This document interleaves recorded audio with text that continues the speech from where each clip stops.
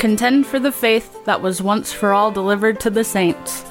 In times of spiritual and moral chaos, it can be hard to discern truth from error and to apply it to all of life. God's word is not silent, and we don't have to be either. This is Once for All Delivered with Caleb Castro and Andrew Smith. Hello, OFAD lads and lasses. This is Once for All Delivered. I am Andrew Smith. And I am Caleb Castro.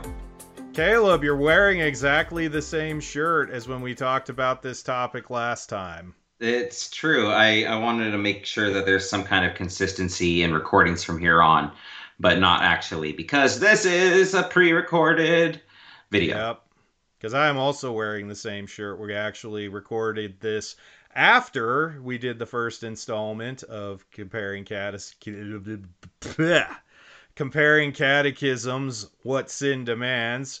We are going to pick up approximately where we left off last time, looking at the rest of Heidelberg Lord's Day 5 and its parallel and similar texts in the Westminster Larger and Shorter Catechisms.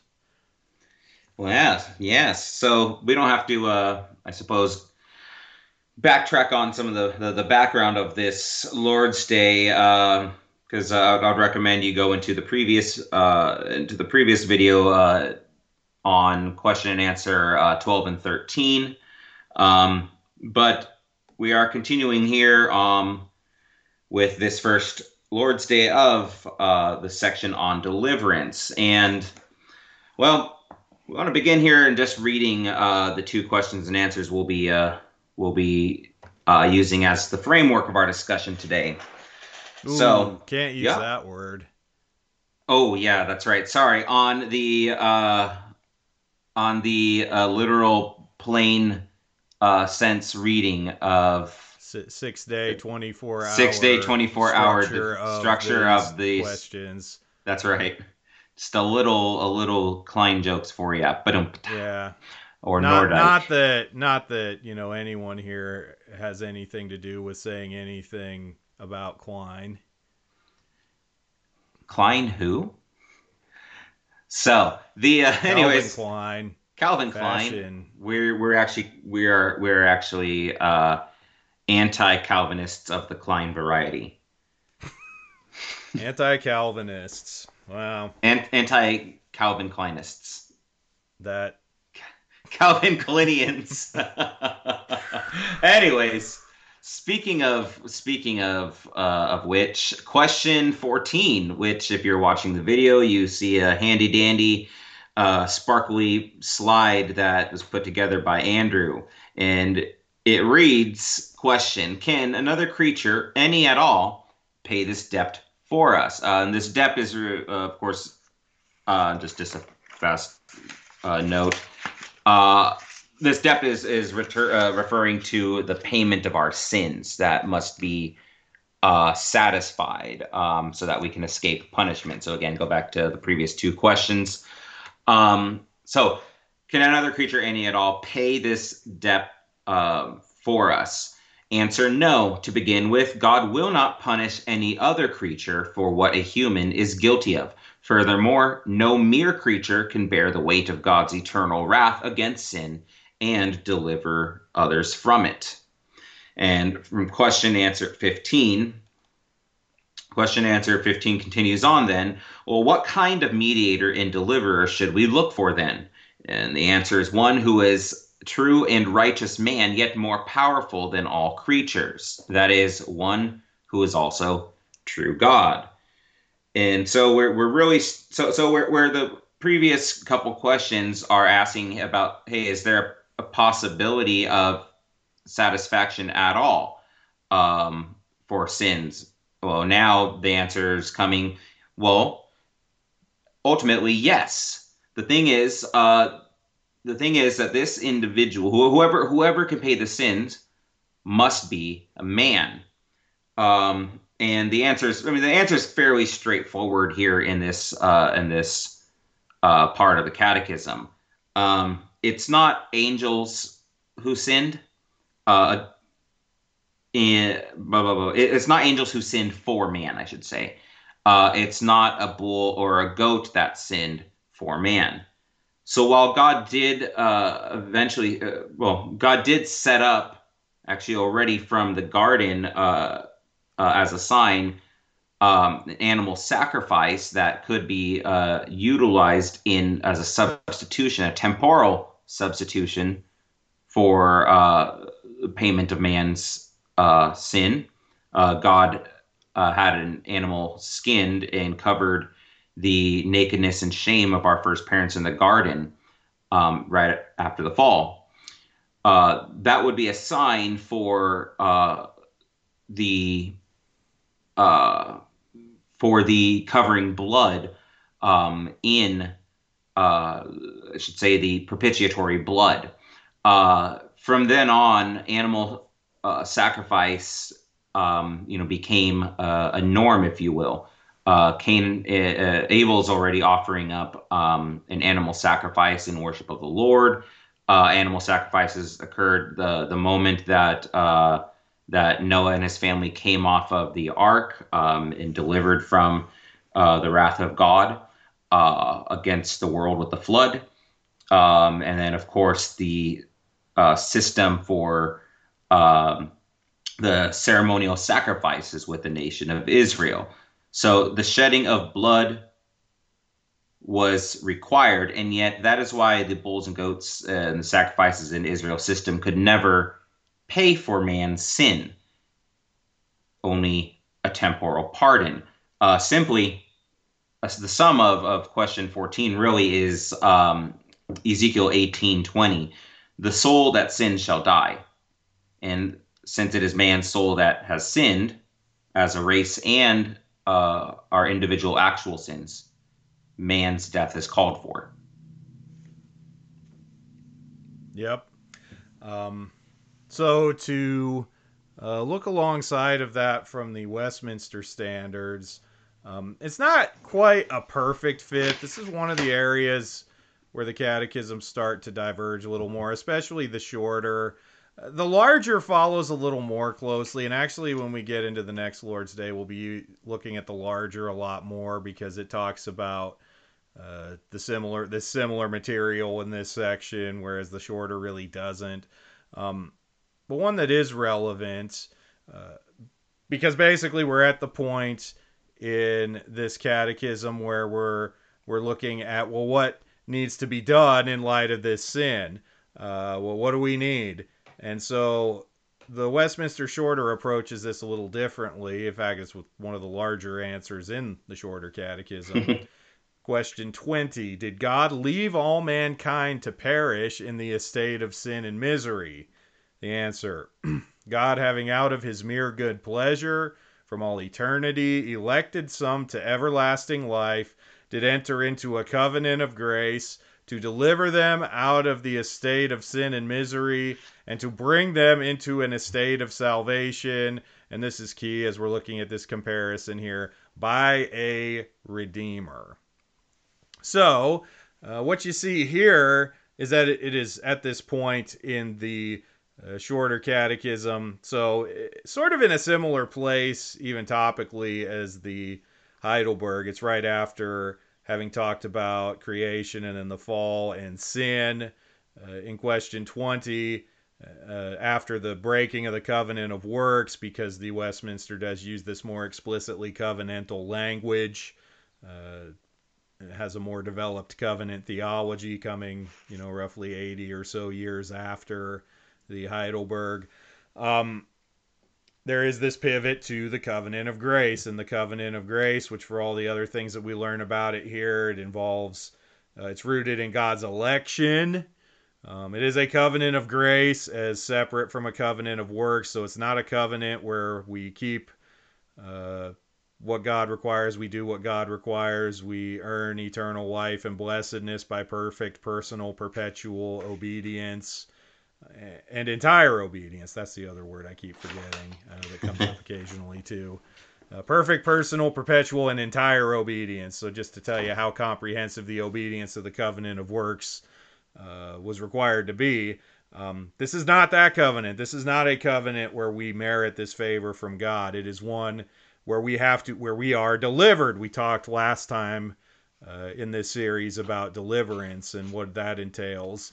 And then some other language introduced here that the Westminster Standards like is that of estates. So there's the estate of sin and misery. Now, this isn't an estate like we think of, where you think of like a big house in the country on lots of land, or the other way you might think of an estate where it's somebody dies and it's all their property and money and stuff being left to their heirs. No, this is just an estate, as in the situation, the more just state. This is the position in which man finds himself. So there's the estate of sin and misery under the broken covenant of works. And then in the covenant of grace, the estate of salvation. And this is done, again, by a redeemer, by a mediator, which we'll get into that a little more as we go along. Yeah, and actually you had already brought up, though, the God requiring the Redeemer to be not only true man but also true God.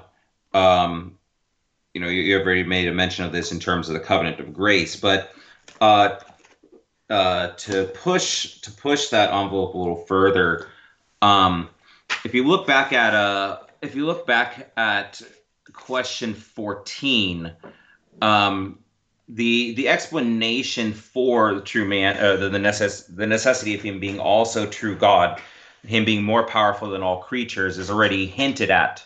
So that statement there, furthermore, this second part says, we had said already, no other creature, no mere creature, angel, beast, man himself can pay for what man is guilty of, but no mere creature can bear the weight of God's eternal wrath against sin and deliver others from it. And right there, that phrase, the weight, bear the weight of God's eternal wrath, it's the full dispensing of God's justice against sin. And so Zacharias or Sinus, Zachy Bear, he makes a pretty profound comment on this, on what exactly he's saying here. Again, Ursinus is one of the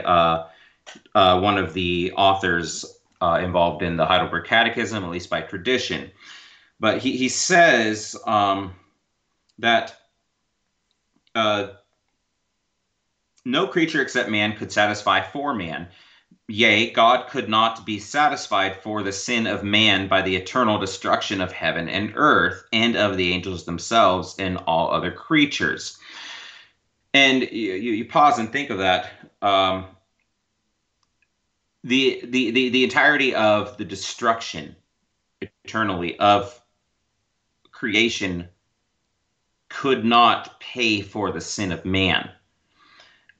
He goes on to say that no creature possesses such power as to be able to sustain a finite punishment equivalent to that which is infinite, for the purpose of making satisfaction for the infinite guilt of man.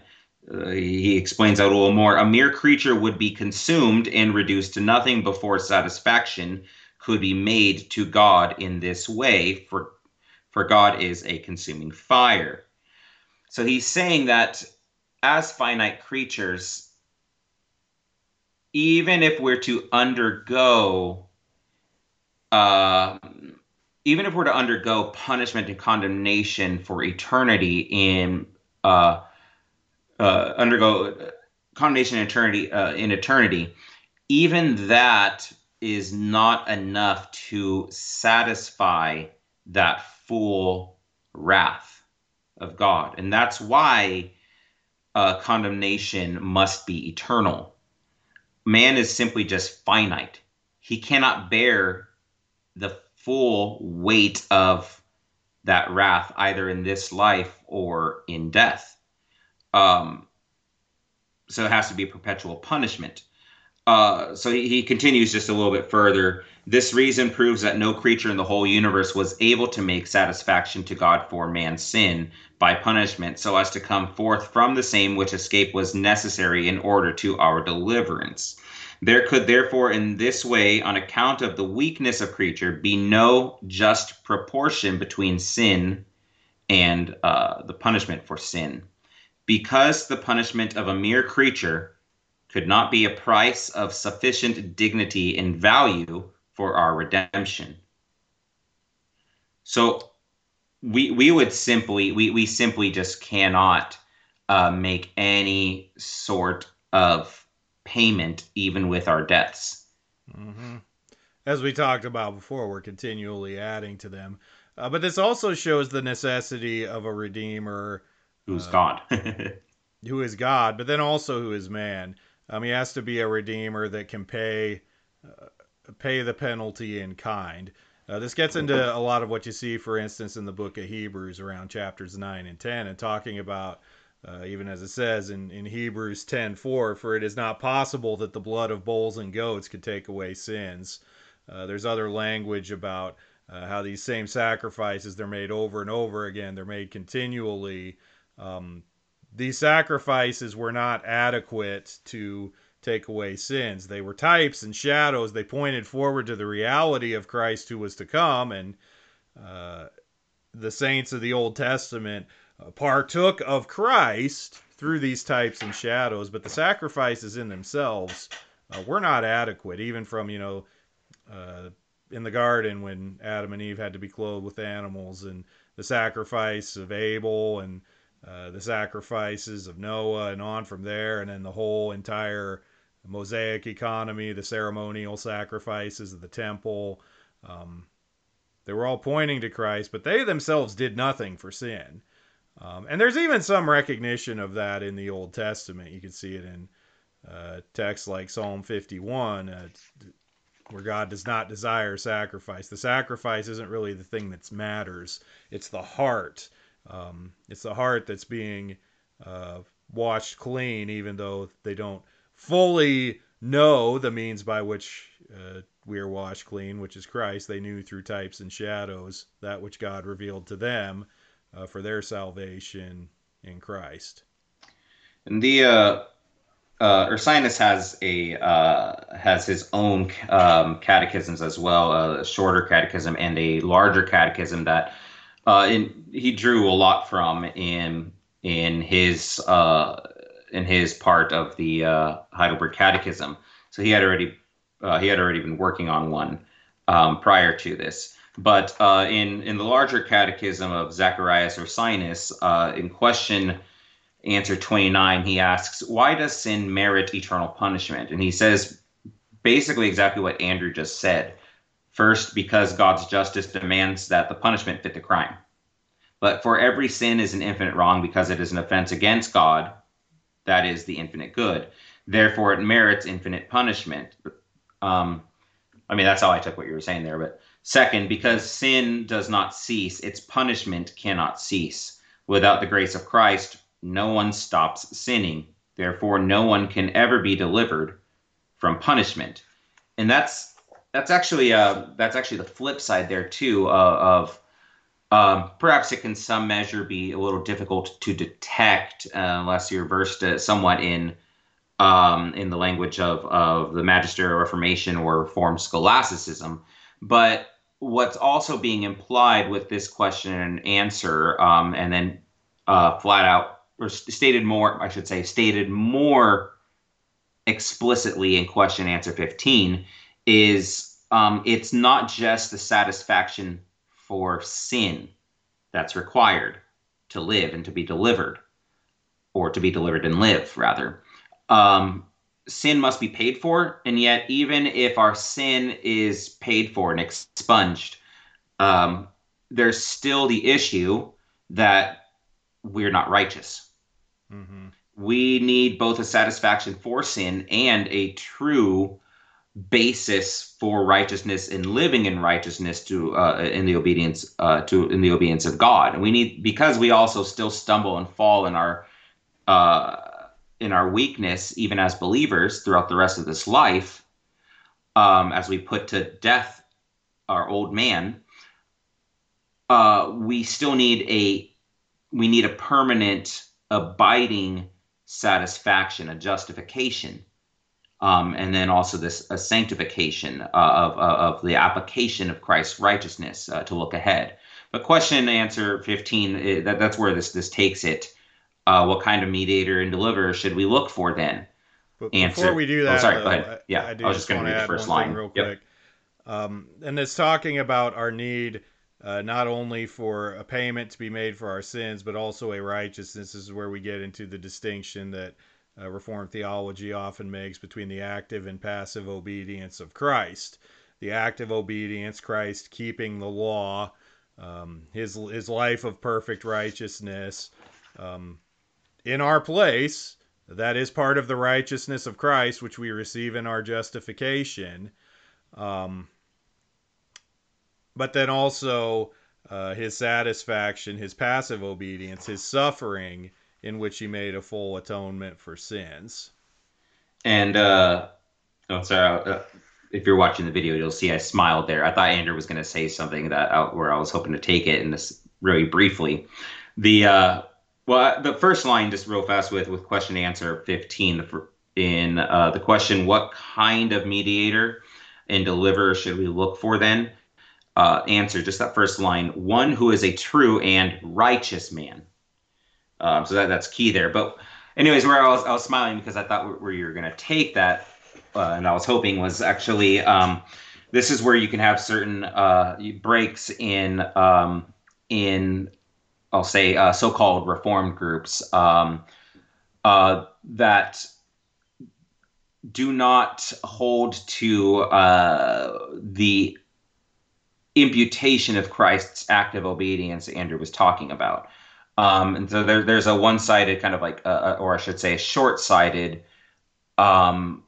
atonement that Christ makes. We're talking about this mediator. We know it's Jesus, but the that'll be explained further in the next Lord's Day. But basically, some people will say it's Christ's sacrifice on the cross was about satisfaction for sins, and really no more. It took care of the debt that needed to be paid, but we still have to abide in and basically ourselves persevere in paying the obedience throughout our Christian life. And if we don't persevere in that obedience, we could lose that salvation. And this is basically the general thought that Rome had come to. You get a, we won't go into all the nitty gritty, the satisfaction theory of the atonement that comes up, but there's no real payment for or provision of righteousness for us, justification. But then you also get into a splinter group that tends to try to associate with Reformed group believers on that called the Federal Visionists, which we've actually, I don't know if we've ever really explicitly talked about them, but We've talked, I think we can't have, but remember. it's been a while. It might have been Bobcast era. So just Yeah. briefly, probably started late 90s. When it rose, into more prominence. It rose to prominence in more so probably in the early 2000s. It can trace back to some of the covenantal formulations of Norman Shepherd, who was a professor at Westminster, Philadelphia, and then was carried forward into others. Some names you're going to hear, you're probably going to recognize. Guys like Steve Wilkins, Peter Lightheart, Rich Lusk, James Jordan, and Doug Wilson. I might have said Doug Wilson twice. Did I? Well, he deserves to be said twice, but Yeah, I mean, he's probably the most popular representative of this. He also has a rather complicated relationship with it in that he repudiates it while still kind of affirming it, and it's just a big mess of a thing. And other Because Doug, podcasts have handled that like in detail a lot yeah, I better. mean, So we don't there's need a to, but yeah, there's a lot of ground that others have trod that we don't need to bother. But just in basic summary, um, yeah, they essentially had this movement, sort of based around this idea of and what it basically started with is they wanted there to be like a more objective reality in the sacraments. They wanted baptism and the Lord's Supper to really do things, mhm. which is not that we don't believe they do things, but they do things by the Holy Spirit according to His will and His timing. But they wanted it to be like objective, almost like an ex opera operato. That so they ended up believing in a light form of baptismal regeneration. And this is what leads into this greater problem: is if you believe in baptismal regeneration, inevitably then you have the difficulty of how do you account for apostasy. If you believe in baptismal regeneration, that baptism regenerates you, uh, gives you new life, baptism makes you a Christian, then if someone falls away, if someone does not remain in the faith, then the only way you have to explain that is that they were regenerate, they were truly Christians, they had true faith, true salvation, and then they lost it. And so that's why, um, that's how this movement sort of ends up associated with this. I've heard it explained of you're in by grace and you stay in by works. There's no active obedience imputed to you. There's no Christ keeping the law for you. It's, well, Christ will get you in, but then you have to be obedient uh, to remain, Right. essentially. That's an ultra oversimplistic explanation of a very complicated movement that caused a great deal of controversy and division. Denominations, pretty much all the NAPARC denominations ended up in various ways reporting on and condemning this theology because it's not Reformed. It's more Roman Catholic or Lutheran is Lutheran-ish, but it's not Reformed theology. Um, Right. And the and that's precisely I think in Andrew's clarification of it, that's I think you could understand if you weren't familiar with it before. You could understand why I'm stating here that with question and answer 15, it is making a, if not entirely explicit, it is at least plain enough to show the necessity of righteousness and Christ's righteousness for us. Question answer 15 is saying, and note that phrase, what kind of mediator and deliverer? So a mediator and deliverer. So this consists of Christ who stands and acts in between us and God, us who are unrighteous and unholy and wicked, fallen creatures, sinners, and God who is holy, justice, perfect, and Christ who is the God Man. He renders satisfaction as our substitute, but he also in standing between man and God, but he is also giving us his righteousness as a mediator, um, just as much as he is as deliverer. So that's and actually, I was going to note this. Andrew said earlier how the Heidelberg Catechism is not particularly developed, or as he's saying it, basically mature in terms of its articulation of covenant theology compared to where the Westminster is at. But these things are in their background overall. So it's not as though these things weren't understood. These covenant themes and motifs weren't understood at the time that they were writing. In fact, Zacharias Ursinus in his larger catechism, this ties into what I'm saying here with the mediator, Christ as mediator, both for our satisfaction and righteousness. He says first in his question 31 of his larger catechism, what is that covenant? Answer, it is reconciliation with God obtained by the mediation of Christ, in which God promises believers that because of Christ, he will always be a gracious Father and give them eternal life, and in which they in turn pledge to accept these benefits in true faith, and as befits grateful and obedient children to glorify him forever. And both parties publicly confirm this mutual promise with visible signs, which we call sacraments. So already you can see, first of all, sacraments aren't playing a role in initially essentially generating faith. They are the ongoing seal of the work of Christ and our active reception, or I should say, our active assent of what has been done. But one more now. Ursinus continues in question 36, asking, what is the difference between law and gospel? And he says, the law contains the natural covenant established by God with humanity and creation. That is, it is known by humanity by nature. It requires our perfect obedience to God. And this is what we spoke of a bit in extension on the terms of the law and obedience and performance in our last episode on the Catechism. It requires a perfect obedience to God, and it promises eternal life to those who keep it and threatens eternal punishment to those who do not. The gospel, however, contains the covenant of grace. And again, this is Ursinus writing at the time, or just prior to the writing of the Catechism in 1563.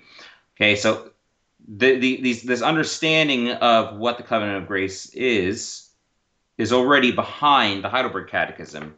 And so note that although this covenant of grace exists, it is not known at all by nature. It shows us the fulfillment in Christ of the righteousness that the law requires and the restoration in us of that righteousness by Christ's Spirit. And there's your imputation of active obedience. The righteousness by Christ's Spirit for us. And it promises eternal life freely because of Christ to those who believe in him. So just to reinforce what Andrew was saying, that this is the Reformed theology. This is the historic Reformed theology that's being broken with by these federal visionists. And it's even in something as, if you will, less articulated than and mature than the Westminster. It's there in its background. Just on that note, another distinctive feature of the federal vision theology is it tends to be monocovenantal. The guys who hold to the federal vision theology essentially try to flatten the covenant of works and the covenant of grace into one, not recognizing the distinctions between them like we've been sketching out. Mm-hmm. But yes, but I was going to say that's probably all I have on this. Yeah, without getting into the next question. Oh, we doing the next question? No, that's the next Lord's Day. Okay. Well, I have a few things yet because I never actually got into what the Westminster says. That's along the lines of question 15. That's true. So similarly to question 15. Talking about the kind of mediator in the Heidelberg is talking about what kind of one we look for, and the Westminster is talking about what kind do we have? Who is the Redeemer of God's elect? The only Redeemer of God's elect is the Lord Jesus Christ, who being the eternal Son of God, became man, and so was and continueth to be God and man in two distinct natures and one person forever. So you see here more clearly, but what the Heidelberg has already said regarding the two natures of Christ, or at least foreshadowing the two natures of Christ, one who is true God and one who is a true and righteous man. And then this is how we get that Redeemer. We have the eternal Son of God, so he was eternal. We would deny any kind of subordinationism where the Son was created later, came into being later, but became man, took on a human nature with his divine nature, and then so was and continueth to be, so still, even now, God and man in two distinct natures and one person forever. But also, more pertaining to the reasoning behind this mediator that is both God and man. We get this in the larger catechism question and answer 40. says, why was it requisite that the mediator should be God and man in one person? Answer, it was requisite that the mediator, who was to reconcile God and man, should himself be both God and man, and this in one person, that the proper works of each nature might be accepted of God for us, and relied on by us as the works of the whole person. So again, we have the proper works of each nature. So we have that the mediator is God, because only one who is God can bear the eternal wrath of God that is due for sin. And then you have the mediator must be man, because man must pay for the sins of man. And that is, so it's essentially making the same argument. It's using some different wording, but essentially covering the same ground. This is why we need a mediator who is God and man. And these are the issues. This is the subject that will continue to be fleshed out in preceding Lord's Days of the Heidelberg. And then also, this is where we'll be pivoting more for a while into the larger catechism, because the shorter kind of just skips this part, but the larger also goes where the Heidelberg does in talking about this, making the sort of old Anselmian arguments of why the God-man. Mm-hmm. Yes, and it's in part of this, at least on the what the Heidelberg is moving towards. I'm not quite sure in terms of the structure of the Westminster, but what the Heidelberg is moving towards is a core of basically an exposition of the Apostles' Creed. So it's working towards that even now, and so this is where much of it is this is kind of a this is a Christological section, of course, but there's still something of a propedeutic preparatory teaching method that's going on here. As Andrew's mentioned, through a subjective, basically natural inquiring of, well, if this is the case, if you've said this, then why this? Well, because da da da da da. Okay, well then if that, then why this? So it's catechetical in this nature, Socratic really, but it's building towards what I would say is potentially the heart of the Catechism in its articles on the Creed, but particularly of Christ, concerning Christ. Yeah. And it's a little bit of a structural departure. There's the Westminster doesn't break down the Apostles' Creed article by article like the Heidelberg does. It covers all the same ground in various times and ways, as we will see. But it's at this point more where the Westminster pivots to soteriology, so effectual calling, repentance, justification, sanctification, perseverance, and then glorification. It follows more that structure after this point, after looking at the Christology part. So a little different structurally, but still covering the same ground. Really, covering ground that is still related, just sort of a different approach to it. Yeah.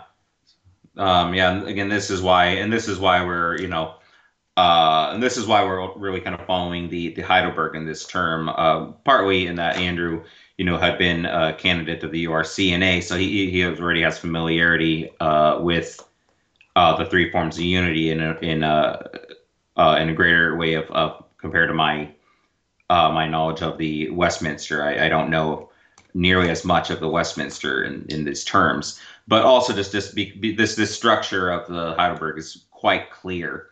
Very easy to follow. And again, if you hadn't listened to the first episode on kind of some of the explanations of the structure and a little bit of the background, we also mentioned there that we're following, in part, a harmonization of the Reformed Confessions that was put out by Joel Beakey and Sinclair Ferguson. I think Andrew's got it there if you needed it. So if you watch the video, you'll be able to see the cover of it there. It's not as easy, I think, to find nowadays. I don't think it's being sold on RHB anymore, but you can still pick it up. Thrift books. I can't recall. Someone could double check, but yeah. Anyways, the Reformed confessions harmonized. So if you wanted to see a more direct charted comparisons of where they overlap, where they don't, and then also where the Second Helvetic Confession ties in as well, do pick that book up. And we are not receiving a cut for marketing. Although, if anybody from RHB is watching this, be interested in that sort of arrangement, please contact us because we would be keen. Very keen. I buy a lot of your stuff, so. Me too. Me too. I've had some stuff come in. I just got the new.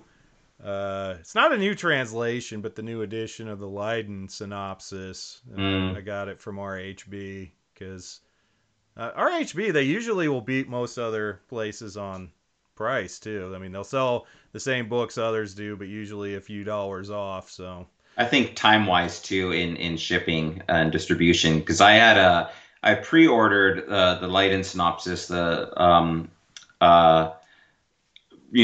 it first went up on pre-order by the publisher, Davenant, the Davenant Institute. This is what that looks like if you're watching the second volume anyway.